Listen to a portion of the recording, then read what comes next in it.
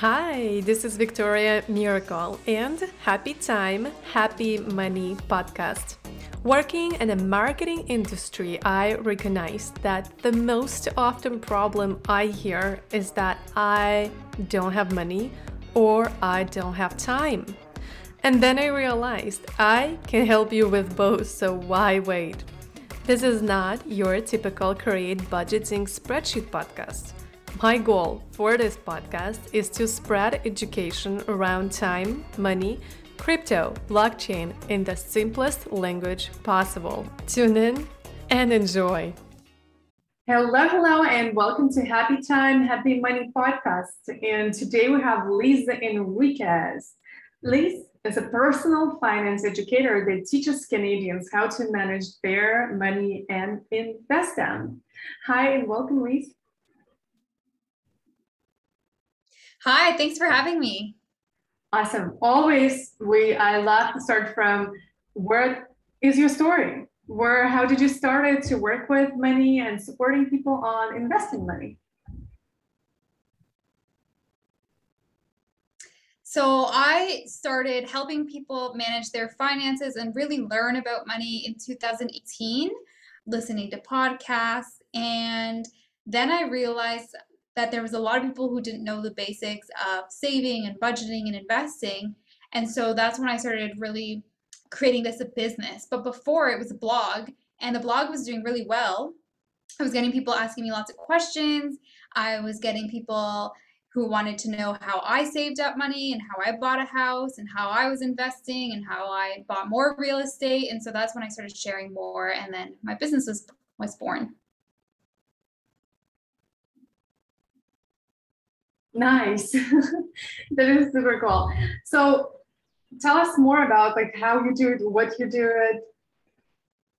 Yes, so I really share my story a lot online. And the reason I do that is because I never went to school for personal finances. So I actually have a geography degree, and I wanted to be some sort of eco warrior, saving the world, encouraging recycling. And I did that for a while, but I realized that I really loved my side hustles. So my first side hustle was social media management. And I loved making my own schedule. I liked being able to work with clients. And before that, I was working with government.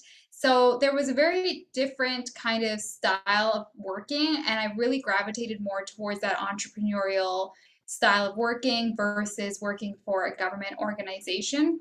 So when my side hustle was making more money part-time than my actual full-time job, that's when I realized, okay, clearly I know how to run a business. I know how to get clients. And so I was doing my first side hustle, which was social media management. And then I started Ambitious Adulting, which is my personal finance brand. But I really loved promoting how to make more money, how to save more money.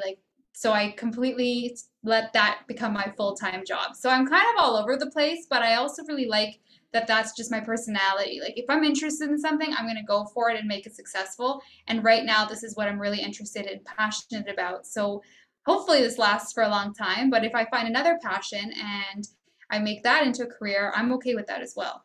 Yeah, that's go-getters, it's entrepreneurial mindset. Once you just love something, you start to create from it and share, and it's super cool. I love entrepreneurs. So tell us more about what is the number one mistake that people make when they want to have more money but they can't. Welcome to our 10 seconds break, where I am, your host, Victoria, would love to invite you to subscribe to our new YouTube channel. That will help our algorithms, and you can watch all of the episodes too. So search for Victoria Miracle or go to the description and find our episode page, and there you can also click on the YouTube video and it'll take you to our channel. So thank you, and now we're gonna go back to our guests. Yeah, I think there's a few mistakes, but a common one is just being scared of either.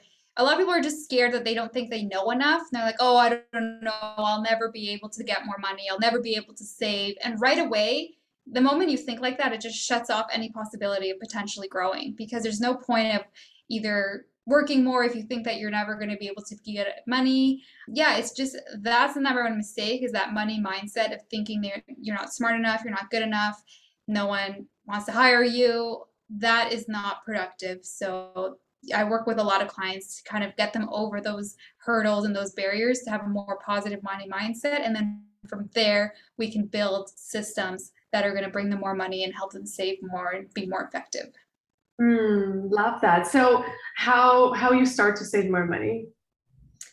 The number one thing I usually recommend people is to do a money audit. So this is looking at 3 months or 6 months of your expenses and your income and seeing, okay, how much am I spending on average, or how much am I spending each month, and how much am I making?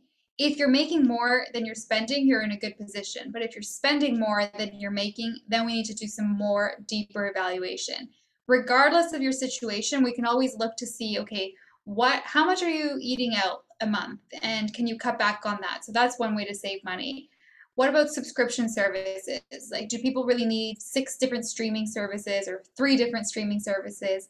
So if you're looking to save money, we look deep into what are you currently spending on, and where can you make some adjustments? So, and how do you start invested money? Like, what do you do and where do you go? This depends. So it's a little different between Canada and the States, but for the most part, you open up some sort of brokerage account. So this, for us in Canada, it's the TFSA or the RRSP. Those are the 2 more popular ones because they have tax advantages. In the States, there's the 401k, the Roth IRA, and a few different combinations of that. So once you figure out which of these accounts makes the most sense for your personal situation, then you can start investing. So one of the most popular things is to buy a few broad index funds or some ETFs that mimic the S&P 500. That's kind of the beginner-friendly way of investing. It's the same for Canadians and Americans. Also, there's some things called all-in-one funds or robo-advisors. So those are definitely some easy ways to start investing. And then if you want, and if you're more comfortable, that's when you can get into the individual stock picking. But you definitely don't need to start with stocks when you're beginning to invest. Awesome. So the number one advice, don't start with individual stocks unless you really understand at least the beginners of investment and ETFs and bonds and all of those. Awesome. Yeah, and also you need to understand your risk. So if you have maybe $50,000 because you've been saving really well, or maybe you got an inheritance and you're like, let me just try $1,000 with stocks. That might be an okay strategy for you.